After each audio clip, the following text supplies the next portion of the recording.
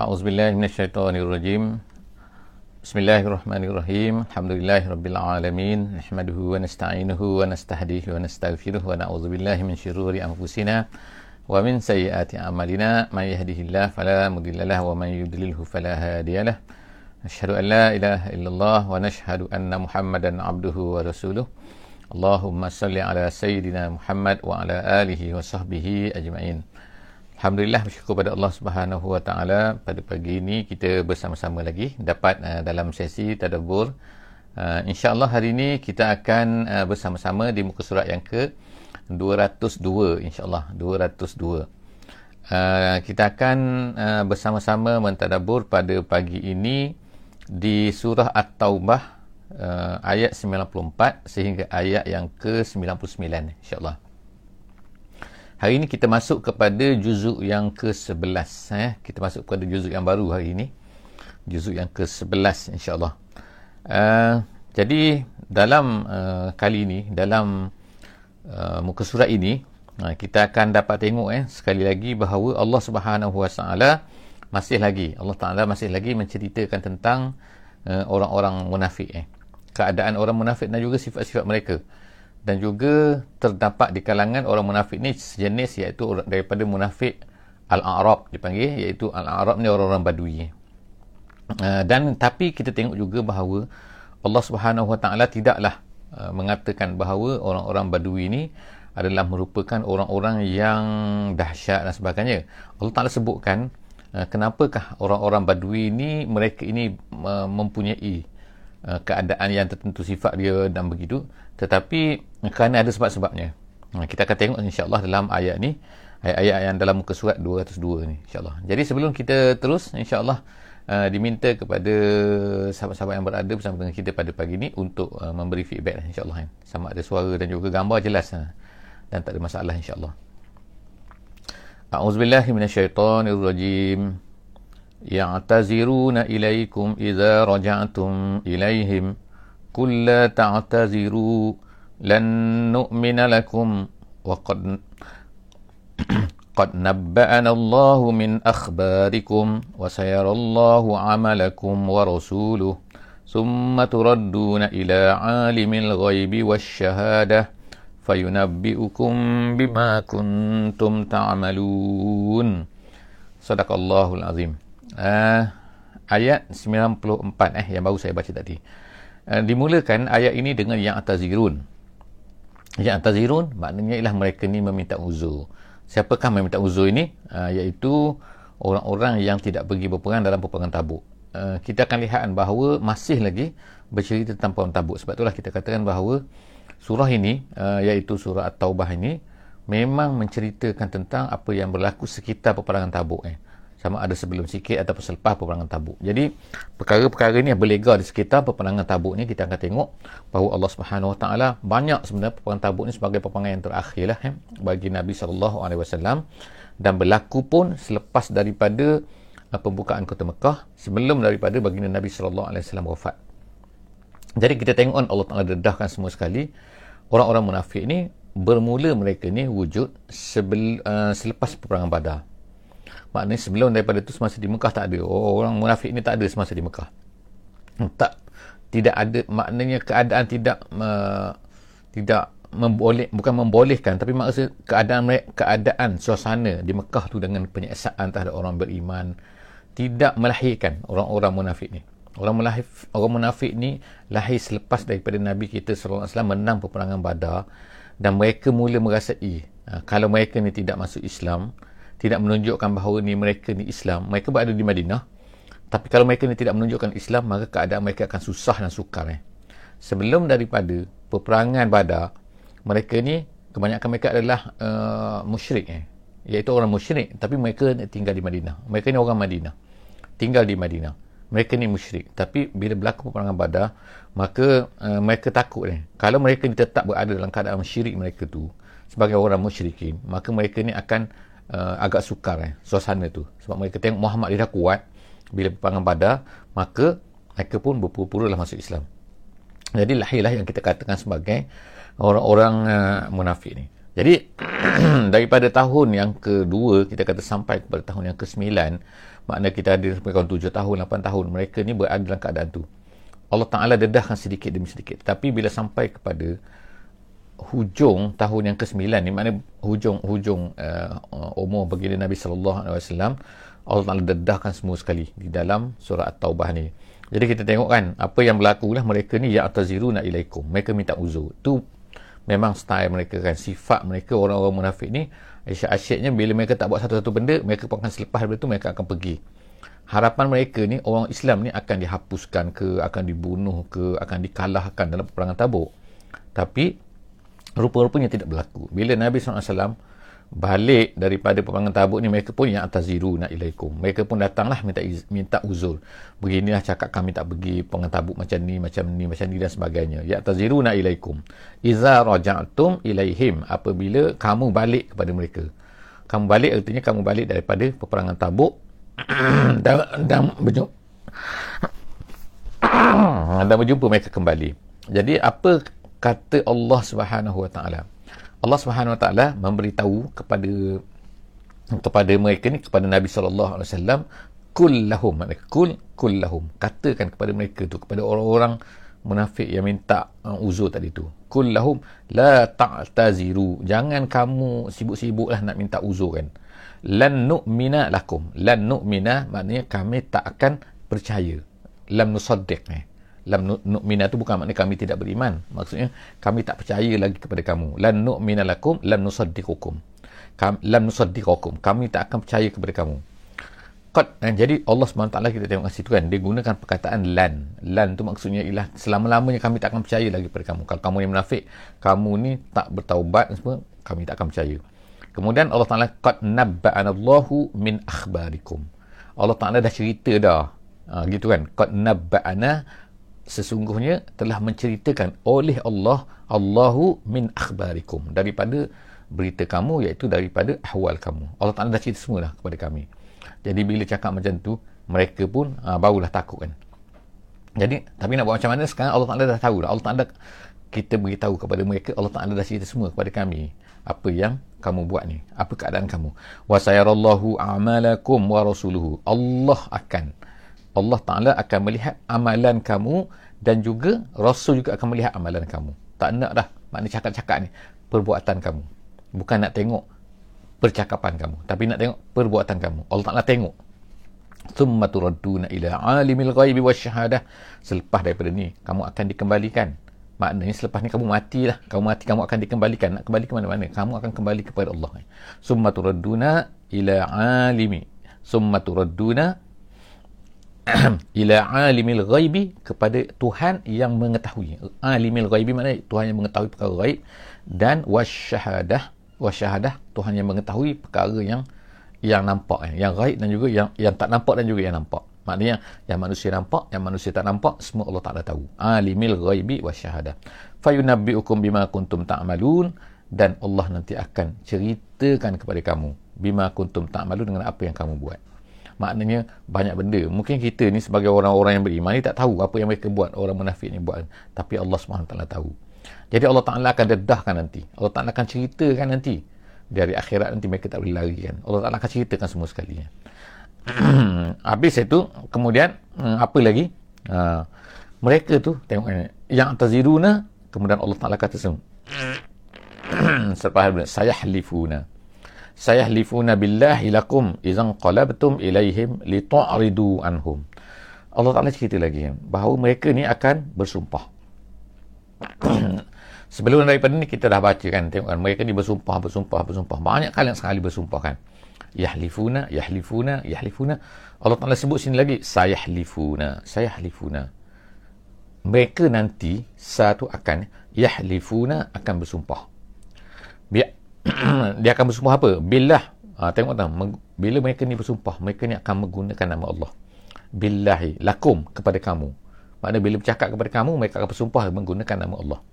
Mereka akan kata apa? Izan qalabtum ilaihim, apabila kamu inqalabtum ilaihim, maknanya bila kembali kepada kamu, maknanya kembali dalam peperangan Tabuk lah, daripada peperangan Tabuk kepada mereka, litu'ridu anhum.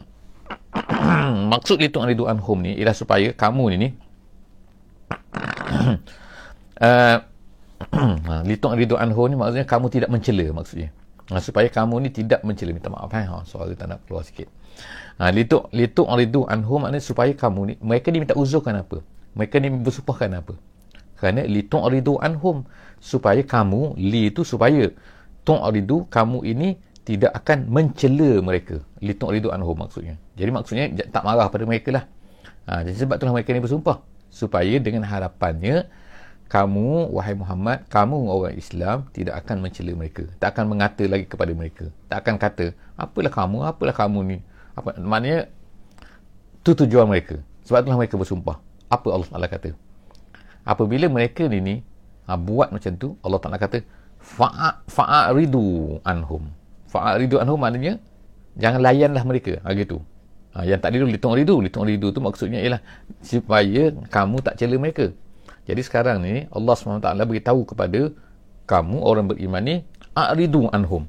A'ridu maknanya jangan ambil kira lah mereka ni kan, jangan pakailah mereka ni kan, jangan dengarlah cakap mereka ni kan. Gitu, litung ridu maknanya a'ridu anhum. Innahum, kenapa Allah SWT kata jangan sibuk-sibuklah dengan mereka ni kan, jangan ambil hirau lah mereka ni, jangan layan mereka ni. Kerana apa? Innahum rijsun. Dahsyat, Allah SWT kata kepada orang beriman ni, innahum rijsun. Mereka ni sebenarnya ialah, kalau ikut terjemahannya maknanya najis, kotor, buruk, jelek, busuk, semua benda tu itulah maksud rijsun. Rijsun macam najis macam mana?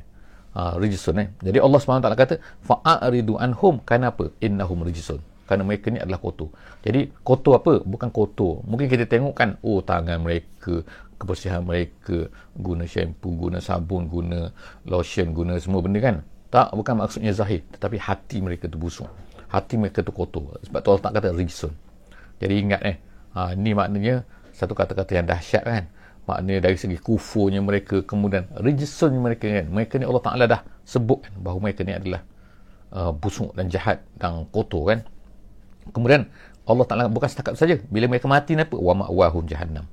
Kalau mereka mati nanti tempat mana mereka ni? Mereka ni wa ma'wahum jahannam, tempat mereka adalah jahannam, neraka jahannam, jazaa'an bima kanu yaksibun, sebagai balasan dengan apa yang mereka telah usahakan, apa yang mereka buat tu. Jadi insya-Allah itu ayat 95. Kita pergi seterusnya ialah ayat yang ke-96. Allah Subhanahu Wa Taala kata yahlifuna lakum. Tengok sekali lagi kan. Mereka ni bersumpah lagi. Macam kalau kita baca surah Taubah ni, kita akan tengokkan betapa banyak yang Allah Taala sebutkan tentang mereka ni bersumpah. Tengok bersumpah lagi kan. Apa mereka sumpah sekarang ni pula? Allah Ta'ala kata yahlifuna lakum litardau anhum. Supaya apa mereka sumpah ni? Tujuan mereka supaya ni kamu redha terhadap mereka. Kamu redha maknanya kamu suka, kamu gembira, kamu tak ada masalah dengan mereka. Litardau, supaya kamu ni happy lah dengan mereka ni. Litardau anhum.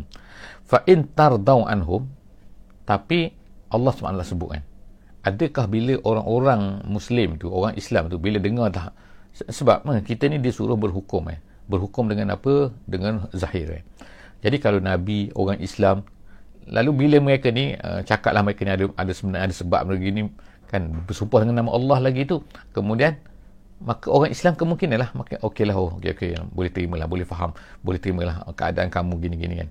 Maknanya orang Islam maka tak ada masalah lah dengan mereka.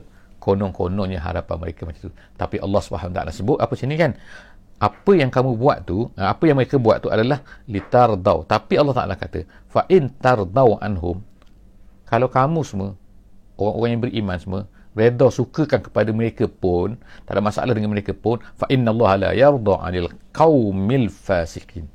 Tapi ingat, Allah Subhanahu Wa Ta'ala tak akan redha, tak akan suka dengan orang-orang yang fasik, dengan kaum al-fasikin. Jadi mereka, maknanya mereka jangan anggap bahawa mereka ni, kalaulah orang semua tak ada masalah dengan mereka, orang Islam semua suka dengan mereka, orang Islam percaya dengan mereka, maka mereka ni akan terlepas. Sebab Allah SWT tahu kan apa yang ada dalam hati mereka. Jadi oleh kerana itulah, maka mereka jangan ingat mereka ni boleh terlepas, jangan ingat mereka ni akan selamat kan, bila orang-orang semua macam tak ada masalah dengan mereka, suka dengan mereka, percaya dengan mereka. Tak, Allah Ta'ala tahu apa yang ada dalam hati mereka. Jadi Allah SWT kata sini, kalau mereka bersumpah pun hanyalah untuk mendapat keredaan manusia sahaja, untuk mendapat keredaan Allah SWT. No, tidak kan. Mereka tak akan dapat keridaan Allah Subhanahu wa taala. Jadi Allah Taala kata yahlifuna lakum litardau anhum fa in tardau, kalau kamu redha pun fa innallaha la yarda 'anil qaumil fasikin. Allah Subhanahu wa taala tak akan redha dengan kaum yang fasik, iaitu mereka lah. Kaum yang fasik tu Allah Taala label kan, bukan makna fasik dari segi fiqh tapi fasik sini ialah maksudnya fasik makna yang jahat.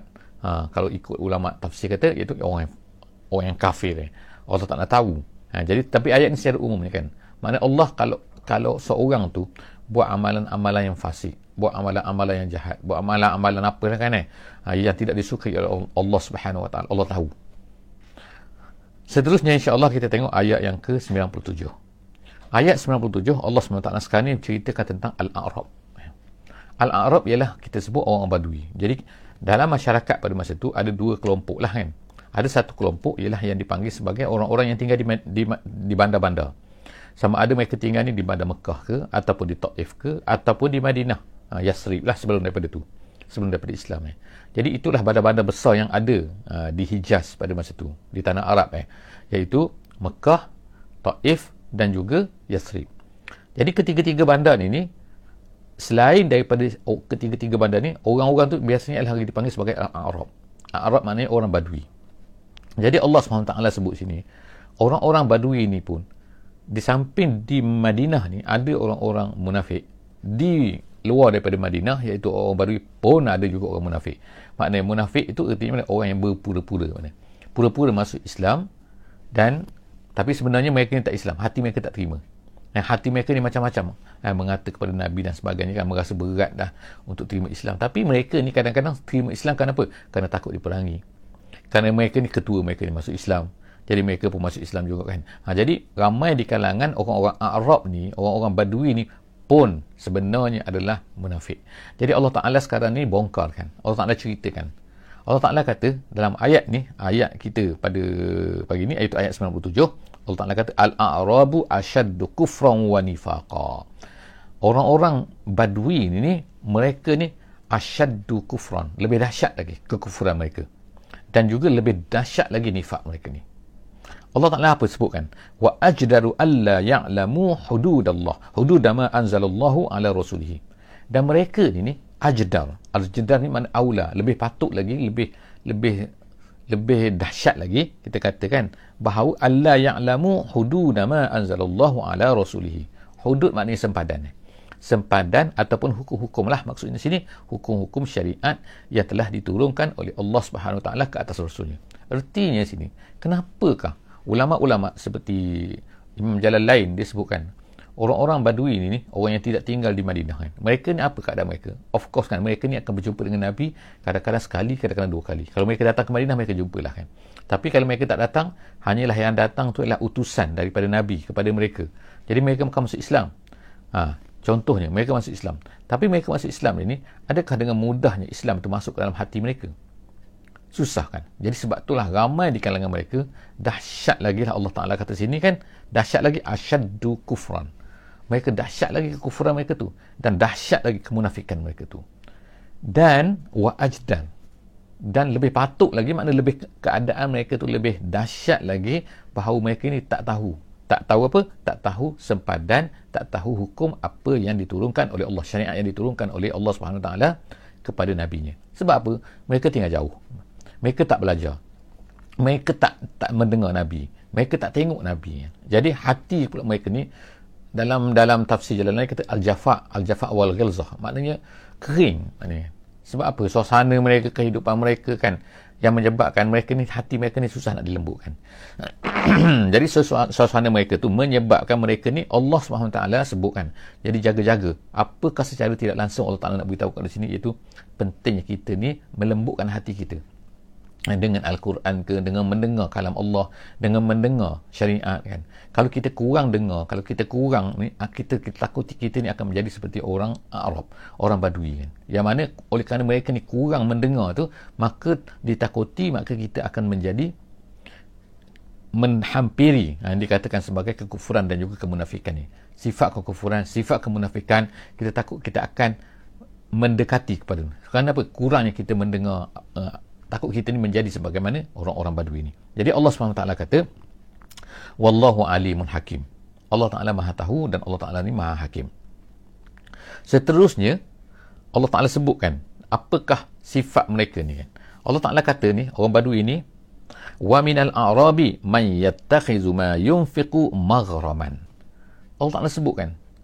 Tadi Allah nak kata lebih mungkin keadaan mereka tu menyebabkan mereka ni akan lebih dahsyat lagi kekufuran dan juga kemunafikan. Apa di antara sifat-sifat yang Allah Ta'ala sebut ni? Di antara apa yang berlaku ialah wa minal a'rabi, di kalangan orang-orang Badui ini, man yattakhizu ma yunfiq. Mereka memandang man yattakhizu ni mereka mengambil asalnya, tapi maksudnya ialah mereka memandang, merasai ma yunfiqu, apa yang mereka berikan. Apa dia? Iaitu zakat. Biasanya akan datanglah Nabi SAW akan hantar orang kepada orang-orang Badui ni untuk mengutip zakat lah kan.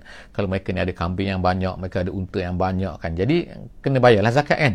Jadi bila kena bayar zakat ni, mereka bayar zakat, tapi mereka anggapan dalam hati mereka menganggap zakat yang mereka bayar tu ataupun apa yang mereka berikan tu untuk Islam tu adalah sebagai maghraman. Maghraman ni kerugian, maknanya rugi untuk mereka. Dan kemudian bukan setakat itu saja, mereka merasa itu adalah rugi untuk mereka. Dan kemudian wa yatarabbasu bikumud dawair. Mereka ni sentiasa mengintai-ngintai. Apa? Mengintai-ngintai, mengharapkan supaya kamu ini akan ditimpa bala, akan ditimpa bencana, akan ditimpa kekalahan, akan ditimpa apa-apalah. Jadi mereka sentiasa menunggu-nunggu. Jadi perasaan tu kan, itu adalah perasaan orang Arab yang Allah Ta'ala sebut orang Badui yang dikatakan sebagai nifak tadi tu. Menganggap apa? Menganggap apa yang diberikan tu terpaksa beri, terpaksa bayar sebagai kerugian kepada mereka. Mereka dapat apa kan, jadi mereka pun rasa itulah kerugian dan mereka sentiasa tunggu nak tengok kan, bila lagi nak kalah ni, bila lagi macam tu kan. Itu perangai mereka, perasaan mereka. Jadi Allah SWT kata alaihim dairatus sau. Sebenarnya ke atas mereka lah yang dikatakan sebagai ad-dawair tadi tu, iaitu bala ni akan menimpa mereka sebenarnya. Alaihim dairatus sau wallahu sami'un alim. Jadi perasaan mereka tu Allah Ta'ala marah. Allah Ta'ala kata moga-moga Allah Ta'ala nanti mereka sepatutnya kena. Kenapa kan? Dan kalau mereka mati ke, mereka akan, kalau itulah keadaan mereka kalau mereka tidak bertaubat Jadi ini semua Allah Ta'ala ceritakan supaya kita ni mengambil pelajaran. Tetapi selepas daripada tu, adakah semua orang Arab itu begitu? Tidak kan? Walaupun kalau kita tengok dalam Quran, sangat banyak ayat Quran yang menceritakan tentang orang Arab. Orang Arab ni orang Badui, iaitu Allah Ta'ala akan sebut biasanya orang Badui ni ialah perangai mereka macam ni kan. Kebanyakan daripada ayat-ayat Quran kita sebutkan dalam sesi sebelum ni, kebanyakan daripada ayat Quran yang menceritakan tentang orang-orang Badui ni, biasanya ialah Allah Subhanahu Wa Ta'ala akan marah kepada mereka, akan sebut sifat-sifat yang tak bagus pada mereka. Kerana apa? Kerana masalah yang kita akan sebut tadi, kerana suasana mereka tu yang kering tu yang menyebabkan mereka ni kasar dan mereka ni tidak mendengar banyak daripada ayat-ayat Allah Subhanahu Wa Ta'ala, kerana mereka tidak sentiasa bersama dengan Nabi. Jadi oleh kerana itulah maka perangai mereka tu jadi macam tu. Tetapi ada juga ayat dalam Quran ini yang menceritakan tentang bahawa sebahagian daripada mereka sebenarnya tidaklah semua macam tu. Ada juga yang baik, tetapi majoriti kita kata lebih daripada 90% kita kata ayat Quran menceritakan tentang orang Badui ini, dia akan ceritakan tentang inilah perangai-perangai yang tidak sepatutnya berlaku. Jadi Allah Ta'ala bukanlah nak kata orang Badui itu teruk semua. Ada yang baik di kalangan mereka tu. Contohnya ialah kita akan tengok dalam ayat 99 kan. Wa minal a'rab, di sini Allah Ta'ala kata, yang tadi kan wa minal a'rab, tapi wa minal a'rab juga. Allah Ta'ala kata wa minal a'rab, di kalangan orang-orang Badui ni, Allah Ta'ala wa minal a'rabi man yu'minu billah. Di antara orang-orang Badui ni ada juga yang beriman. Beriman betul-betul maknanya. Billahi wal yaumil akhir, dan beriman dengan Allah dan beriman dengan hari akhirat. Wa yattakhizuma. Jadi Allah Ta'ala sebutkan sifat-sifat baik yang ada pada mereka, iaitu sebahagian daripada mereka. Mereka ni beriman dengan Allah, beriman dengan hari akhirat. Wa yattakhizuma yunfiqu, dan mereka menjadikan ma yunfiq, apa yang mereka kurniakan, apa yang mereka berikan, zakat yang mereka sumbangkan, itu sebagai qurubatin indallah. Qurubatin maksudnya ialah suatu benda yang mendekatkan diri kepada Allah Subhanahu Wa Ta'ala. Mereka maknanya mereka faham. Ada yang menganggap tadi maghraman, yang menganggap tadi sebagai ini rugilah harta kita macam ni, rugilah kambing kita, rugilah unta kita. Mereka ni tak bertanam. Mereka ni majoriti mereka adalah merupakan orang-orang masyarakat yang memelihara kambing, menternak kan. Jadi menternak mereka ni bukan sikit-sikit. Unta-unta mereka kadang-kadang sampai ratusan, ribuan.